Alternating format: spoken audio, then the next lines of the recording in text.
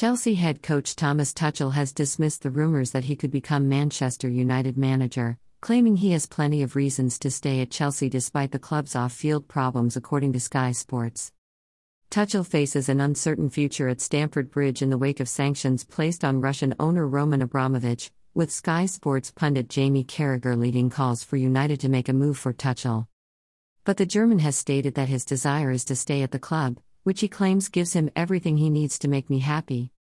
Actually, no reaction at all to the rumours, said Tuchel in a press conference before Chelsea's FA Cup quarter-final at Middlesbrough. Do you feel me less committed to the club or less involved in the club? Absolutely not. I have said many times that I love to be here and this club has everything it needs to make me happy.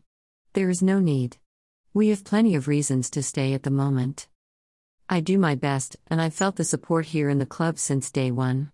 That makes me feel safe, and then I do my best to play my role and push things forward.